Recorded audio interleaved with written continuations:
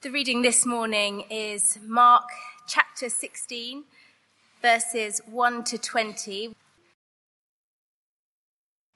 When the Sabbath was over, Mary Magdalene, Mary the mother of James, and Salome bought spices so that they might go to anoint Jesus' body. Very early on the first day of the week, just after sunrise, they were on their way to the tomb, and they asked each other, "Who will roll the stone away from the entrance of the tomb?"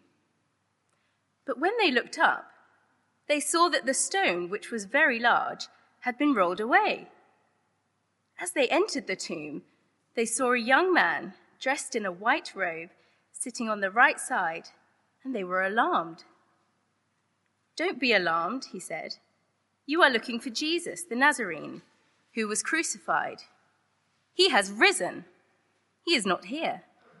See the place where they laid him.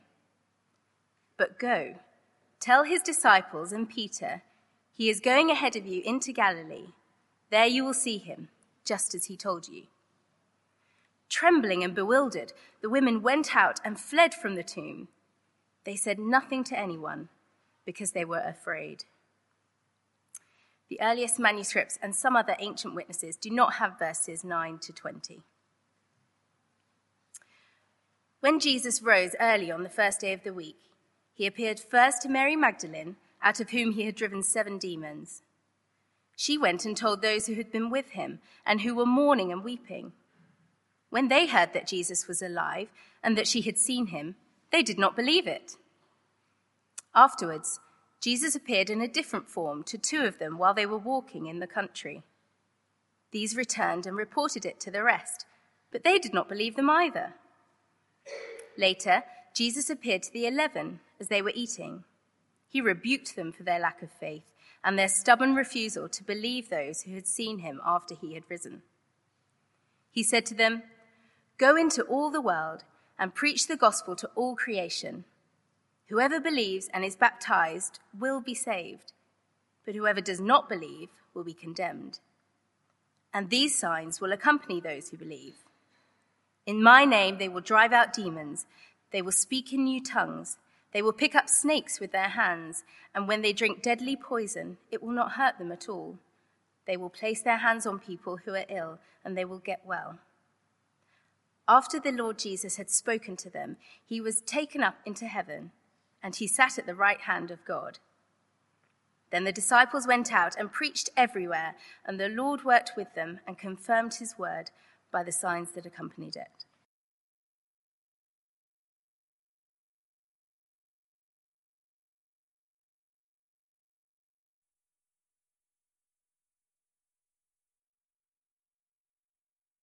Good morning, everybody. Happy Easter.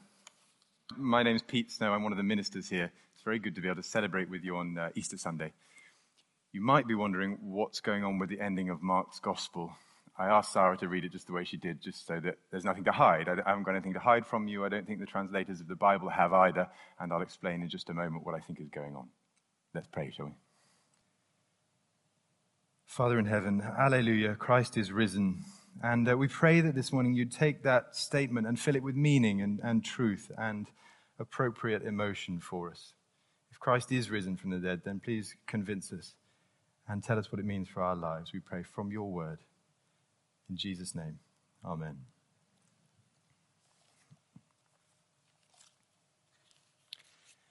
The Sun newspaper is reporting this morning that we're on the verge of nuclear war. Did you know that? Apparently North Korea have got more weapons than anybody might have thought before, and that someone's written a piece in the Sun newspaper saying this could be it. We might actually be on the brink of nuclear war. Easter Day 2017. Of course, they couldn't just leave the story there, so they tried to put a positive spin on it, which was this. It's Easter Day, so don't worry about it just for today. Have some chocolate. Yeah, I think it deserves a laugh, doesn't it? But, I mean, it's also a bit awkward. That is not a long-term strategy. You cannot ignore nuclear war by eating some chocolate for a day. I don't think the problem's going to go away. What hope is there for a world which might be on the brink of nuclear war, whether or not that is true? What hope is there? If God sent an angel to earth on an Easter Sunday, what would the angel say?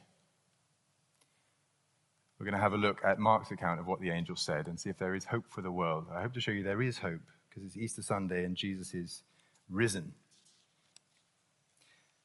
Just before we get there, I do want to just address this strange ending to Mark's gospel. If you've got your Bibles open, and I'd love you to have them open so you can be persuaded, you'll see that verses 1 to 8 seem to be fairly straightforward narrative. And then there's a funny ending. It seems like the tone is a bit off.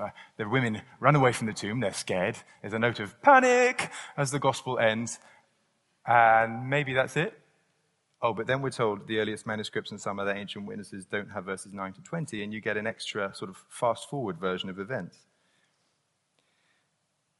Now, the virtually unanimous verdict of just about every biblical scholar is that Mark's gospel ends at verse 8. Do you see there? They said nothing to anyone because they were afraid. Strange as that might seem, fear has been a big theme in Mark's gospel, and it seems like Mark did indeed intend to end things there. The two reasons for that are, just so you know, people do sometimes ask me about this when they read through Mark, the date and the style. The date of the manuscripts, the earliest ones we have, the two best complete New Testaments, are from the 4th century AD, and neither of them have anything beyond verse 8. So one of them is in the British Museum. It finishes at verse 8. So as far as the earliest ones are concerned, they don't seem to have it.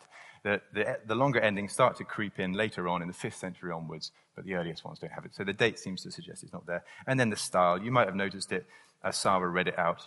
It just seems to change. It fast forwards. You get slightly higher, loftier language, as if maybe a committee of well-meaning church people wrote it, and they thought, oh, it did end on a bit of a funny note, so we'll just add some extra material in. And you can tell the style changes. It's more obvious in the Greek if you translate it from verses 1 to 8 into 9 to 20. It does shift and change and different words are used. So the date and the style seem to be different. So for my money, and just about any other Christian Bible scholar, Mark's gospel ends at verse 8. But we wanted the whole thing read out just so there's nothing to hide. It feels a bit like airing your laundry in the front garden of your house where everyone can see your underwear, but there's nothing to hide about the Bible. These are the most sensitive, questionable parts, and I think it's fairly easily explained. Anyway, we're here to talk about the resurrection, so we should do that, shouldn't we? You'll see on the back of your service sheets, there's really 2 points I want to talk about just for a moment or two with you. First of all, what happened on Easter Sunday? And secondly, why did it happen? What happened? Why did it happen? Hopefully very straightforward. Let's begin with what happened, shall we? Verse 6, that's really where we're going to focus, verses 6 and 7. Don't be alarmed, this angel said. You're looking for Jesus, the Nazarene who was crucified. He's risen. He's not here. See the place where they laid him. So from that short couple of statements, we get the two majestic truths of the Christian faith. Jesus of Nazareth was crucified, and he has risen. Do you see? Jesus the Nazarene, he was crucified. He has risen. Just worth saying that sometimes people try and argue against the Christian faith by saying, well, maybe the Jesus the Nazarene, he was crucified on a Roman cross, and he didn't die. Perhaps he swooned. There's something called the swoon theory, where he was unconscious because he was in such a lot of suffering and pain, and the Roman soldiers didn't realize that he was just unconscious, not dead, and they laid him in a tomb, and, he managed to come back to life. There's a few things that we could say about that medically and historically about the way Romans crucified people very effectively. But you see, the angel's message here says he was crucified. Jesus the Nazarene, he really was. That guy on Good Friday, that was him. He was crucified. There was just a couple of other details worth noting here. First of all, it's reported by women. Might not seem much to us in our day and age. The first 3 people who found the empty tomb were women. But I think we would have let out a gasp if we read this 2,000 years ago when it was first written. 3 women found the empty tomb. Because it was such a prejudiced society, this wouldn't have got the Christian story very far at all. We know this because the antagonists of Christianity used to rail against the fact that women were chosen as the eyewitnesses, or reported as the eyewitnesses. One particularly angry man was called Celsus, who was a Greek philosopher in the 2nd century AD, very anti-Christian philosopher. He listed arguments against Christianity, and one of his favorites that he believed was the most telling was, the women discovered the tomb, didn't they? And as we all know, he says, women are hysterical. Many of his readers agreed with him. For them, to have female eyewitnesses discovering the body, just totally discredits the whole story. That's not going to stand up in court. Do you see what the significance of that is? Either it didn't happen and it was a really badly made up tale that goes against the grain of every bit of cultural analysis that the early Christians could have done, or it really was women who discovered the body. I think that's the only possible explanation for the people who were there at first sight, is that they were in fact women, and that's why we're told there were 3 women discovering the body. The other thing that tells me Jesus of Nazareth was crucified is that there were spices. So these women come laden with oils and herbs and things to anoint a tortured, broken, crucified corpse. They don't come expecting a resurrected Messiah. They were expecting a dead body too. Jesus of Nazareth was crucified, and that's the first thing the angel says on Easter Sunday. But the second thing that happened, of course, is that Jesus of Nazareth has risen. Just look again with me at verse 6. You're looking for Jesus the Nazarene who was crucified. He has risen. They've gone to the tomb worried about this massive stone, which would have been just enormous, and they're worried about how they're going to roll it away. So they weren't expecting that, but it seems to be moved by the time they get there. And then there's this guy sitting on the side of the tomb, at the shelf where they would have put the body. And the other Gospels tell us, yes, this really is an angel. And Mark's dropping a hint with the type of clothing he's wearing. You get an angel in the Bible when something supernatural is going on. Sure enough, the angel says, yeah, he's risen. It's a short statement, isn't it? He has risen. And yet quite a lot hangs on it. It's actually one word in the original Greek language, agerthe. He has risen. Just one word. He has risen. Past event. What a change that made to Christianity that morning. One word, agerthe. He has risen. What a change that makes possibly to the entire world. He has risen. The whole of Christianity is stacked on top of that word. He has risen.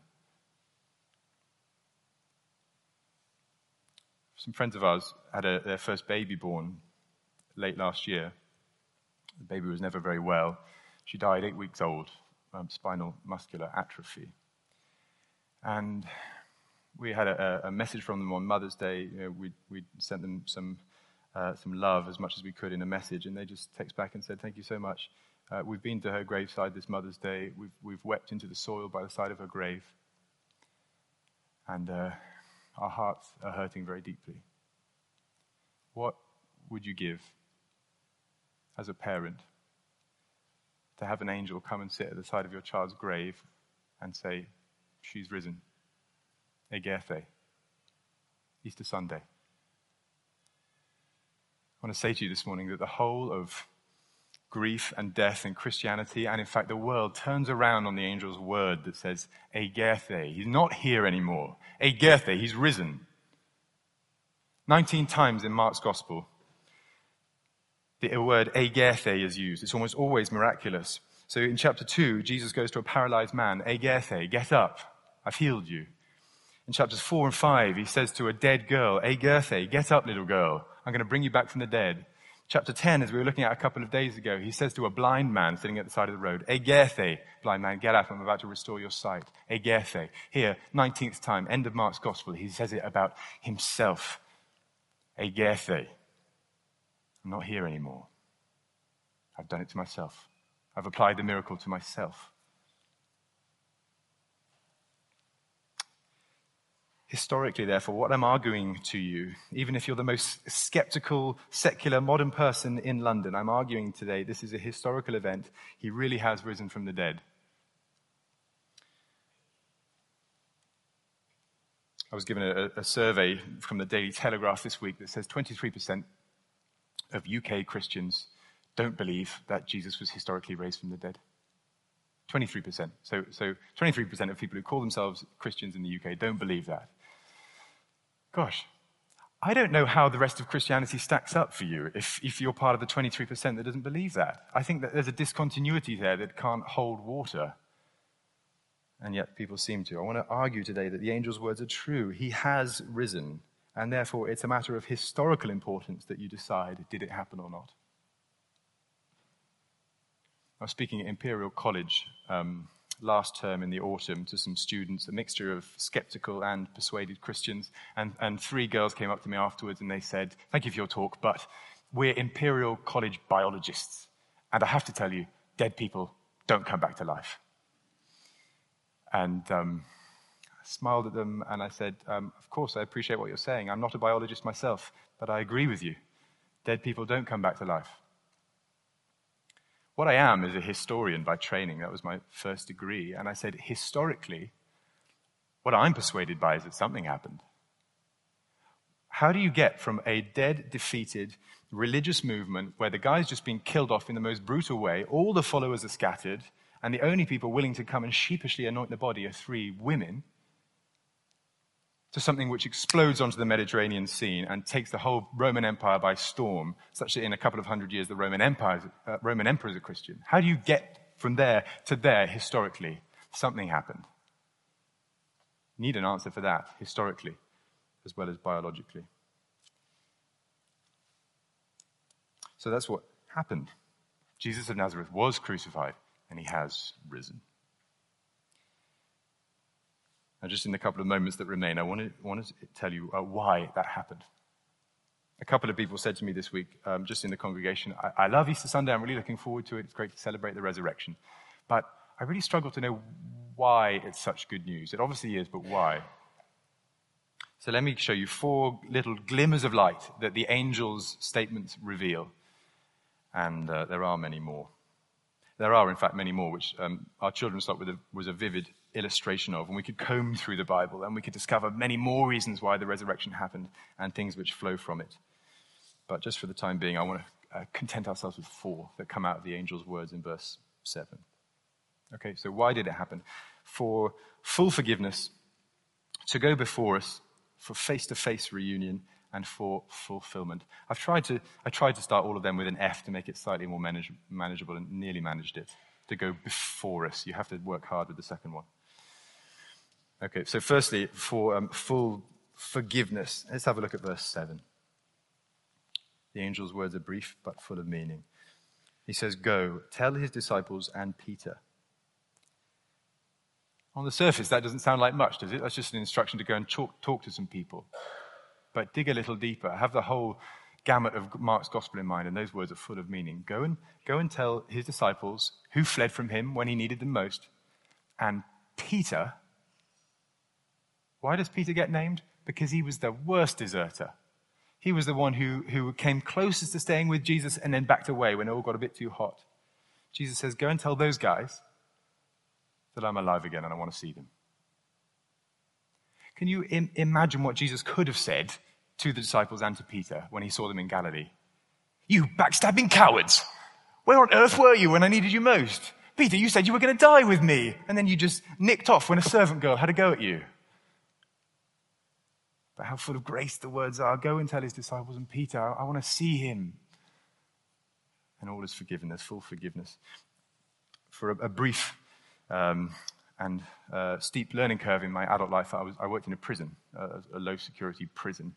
And obviously you spend your day-to-day jangling keys and locking doors behind you. But there were occasionally happy moments when you get to release somebody. And the term is over, and the penalty is paid, and you get to hand back, their wallet and the things that they came in with, and the couple of items they handed over at the desk. You give them back to them, you open the door for the last time, and their family are there to meet them. When a prisoner walks free from a prison like that, it's done. The penalty is paid. The term is over. The punishment is finished. And when Jesus walks free from his prison cell, his tomb on Easter morning, the penalty is paid. The punishment is done. There's nothing left. And of course, in Christianity, Jesus pays that penalty for everyone who believes in him. So he walks free from the prison cell on your and my behalf if we're believers. One of my favorite verses in the Bible is this, Mark 16, verse 7, because a couple of years ago, I was leading a Christianity Explored course with a couple. And one of them, a Russian girl, we did 7 weeks of Christianity Explored, all the way through Mark's Gospel. She'd read the thing diligently, and I'd been at pains to try and explain things as best I could. And we got to week 7, Mark chapter 16, verse 7, basically the last verse in the whole Gospel. She read this and went, wait, Go and tell Peter. Peter, he was forgiven. Does this mean I can be forgiven? And she looked at me with the most accusing look and said, why didn't you tell me this in week 1? I love that, because although it was down to my own inadequacy, I hadn't explained things properly, she finally got it. Yes, you can indeed be forgiven. As Jesus walks from the tomb, it's over, it's done. So why did it happen? For full forgiveness. We've got to pick up the pace. Secondly, under this point, it happened so that he would go before us. Let's have a look at verse 7 again. Tell his disciples and Peter, he is going ahead of you into Galilee. So Jesus was going from Jerusalem in the south, 80 miles north to Galilee. And there, of course, that's significant because Galilee was not the capital city full of the elite and the rulers and the religious leaders. It was full of the ordinary people who rather got forgotten in Israel's history. So there's already a statement about who the resurrection message is for. But I think here perhaps we're to hear a dim echo, which the rest of the Bible will fill out, that Jesus is going ahead of us, not just into Galilee, but into heaven. There was a Portuguese explorer called Vasco da Gama, and he was the first Portuguese explorer to really make it round the South African Cape and into the Indian Ocean. So the Cape of the Cape of Storms, as it was then known, which connects the Atlantic Ocean to the Indian Ocean, if you can picture it in your mind. He was the first guy to really go there, all the way to India, and then come back.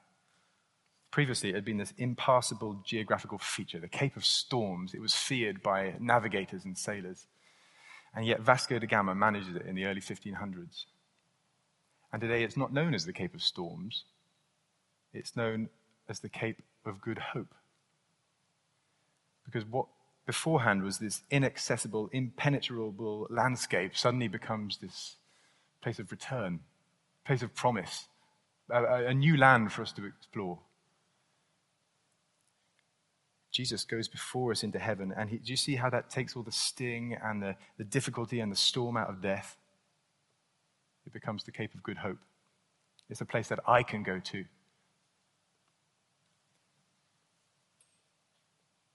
So why did the resurrection happen? For full forgiveness, so that Jesus could go before us. And thirdly, for face-to-face reunion.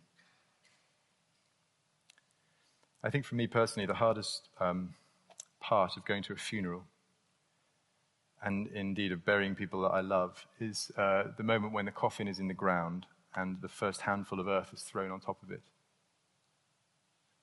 I think of burying my grandma, my uncle, and my cousin that way. And that's the moment I find hardest, because when the earth hits the coffin, it's just a reminder to me that I won't see them again. I won't see this face again. And then the shovelfuls of earth bury it from sight underneath the ground. I think here in verse 7 we have a promise that actually the handful of earth that hits the coffin, it is not the final moment. Do you see, verse 7, he is going ahead of you into Galilee, there you will see him. So the angel is saying to the disciples who had buried Jesus, they'd laid him in the tomb, they'd rolled the stone in front of it, they saw the daylight fade on his body at the end of the Friday, and they thought, well, that's that. I'll never see him again. And yet the angel says, you will see him. I want to say to you, that's an Easter Sunday promise that you can hang on to if death is heavy on you or your household, if you've buried believers that you love and they're in the ground. The angel says, you will see your Savior again. You will. You'll lock eyes with him. You'll hear his voice. You'll be able to eat and drink with him like the disciples will one day when we get to heaven. You will see him. So there's a face-to-face reunion promised on Easter Sunday for us with Jesus, but also, of course, we're to understand that the whole heavenly throng, everyone who'll be there in heaven, resurrected, will finally see people that we buried, believers, face-to-face. I think then, when I finally lock eyes with Jesus, I will finally worship him as I always ought to have done, with my whole heart and with all my understanding.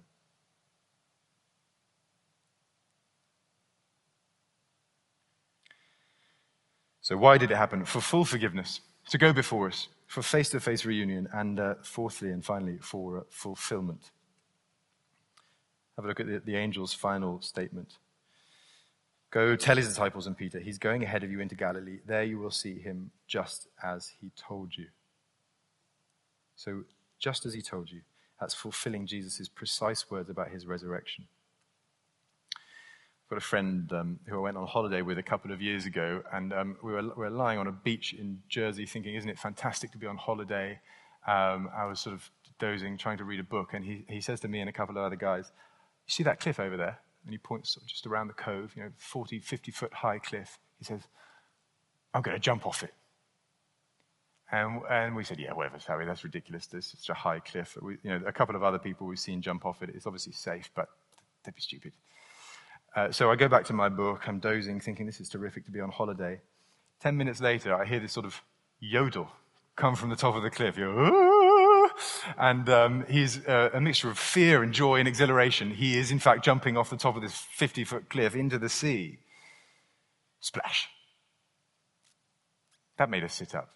It's rather impressive when someone says they're going to do something almost impossible, and then they actually do it, isn't it? Is it not rather impressive that Jesus Christ said he was going to do the most impossible thing ever? I mean, he didn't just say, oh, by the way, I'm going to rise from the dead. He insisted on it 3 times in Mark's gospel. We've seen in our morning congregation, Mark never wastes his words. So I'm wondering if Mark reports those words 3 times, did Jesus in fact say it all over the place? I will rise from the dead on the 3rd day. And then, of course, he actually goes through with it. It's funny, of course. You could take this as a slight rebuke, doesn't it? The last thing the angel says is, just as he told you. Yeah, he did mention this a couple of times, and none of the disciples really thought, hang on a minute, it's Easter Sunday, it's the 3rd day. Maybe one of us should just pop down to the tomb just to check. He did talk about this from time to time. No one did that. So perhaps just the angel gives them a wink as he says, just as he told you, yes. But you see how this is the fulfillment of what Jesus said. This is not a chance accident that, Jesus has been raised from the dead. This is exactly what he always said he would do. Indeed, it's exactly what the Old Testament said he would do in places like Psalm 16. I think perhaps this changes the way I think about Jesus' words in Scripture. Every time he says something from now on, I think I might just pay a little bit more attention, because this guy can say he's going to come back from the dead and then actually do it. What's the next thing that Jesus says is going to happen in the Christian calendar? He said he's going to come again. He was pretty insistent on that as well. He said it all over the place. I think perhaps I'll think about that promise differently from now on as well.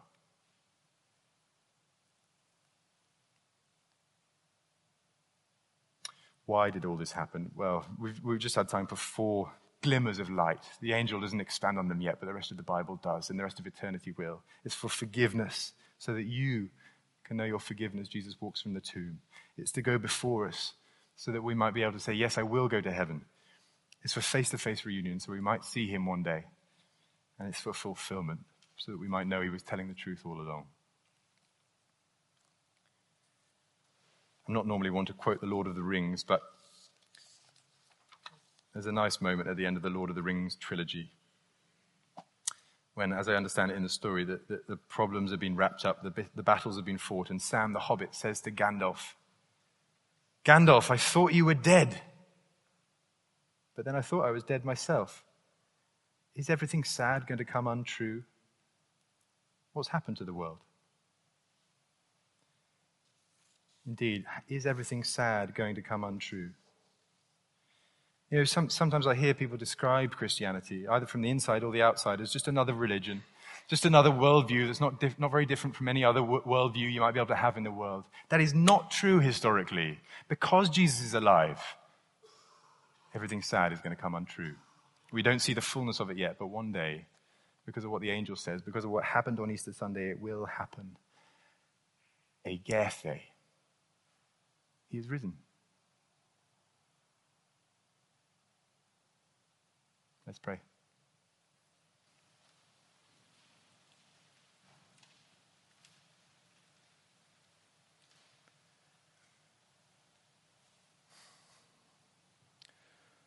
Almighty God, who raised the Lord Jesus from the dead, we thank you today that Jesus is alive, he is risen. Thank you for the words that come from the angel's lips as such good news to us this morning in a world that's scared and fearful and worried about death.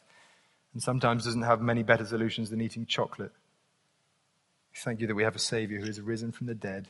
Where is the grave's victory now? What's Satan got to hold over us now? What is our record of sin when it's been fully forgiven? Thank you that one day we'll see him, lock eyes on him face to face, and then we'll know it for sure. We pray we'd be a people today who celebrate his resurrection and all that flows from it. In the great name of our risen Lord Jesus Christ. Amen.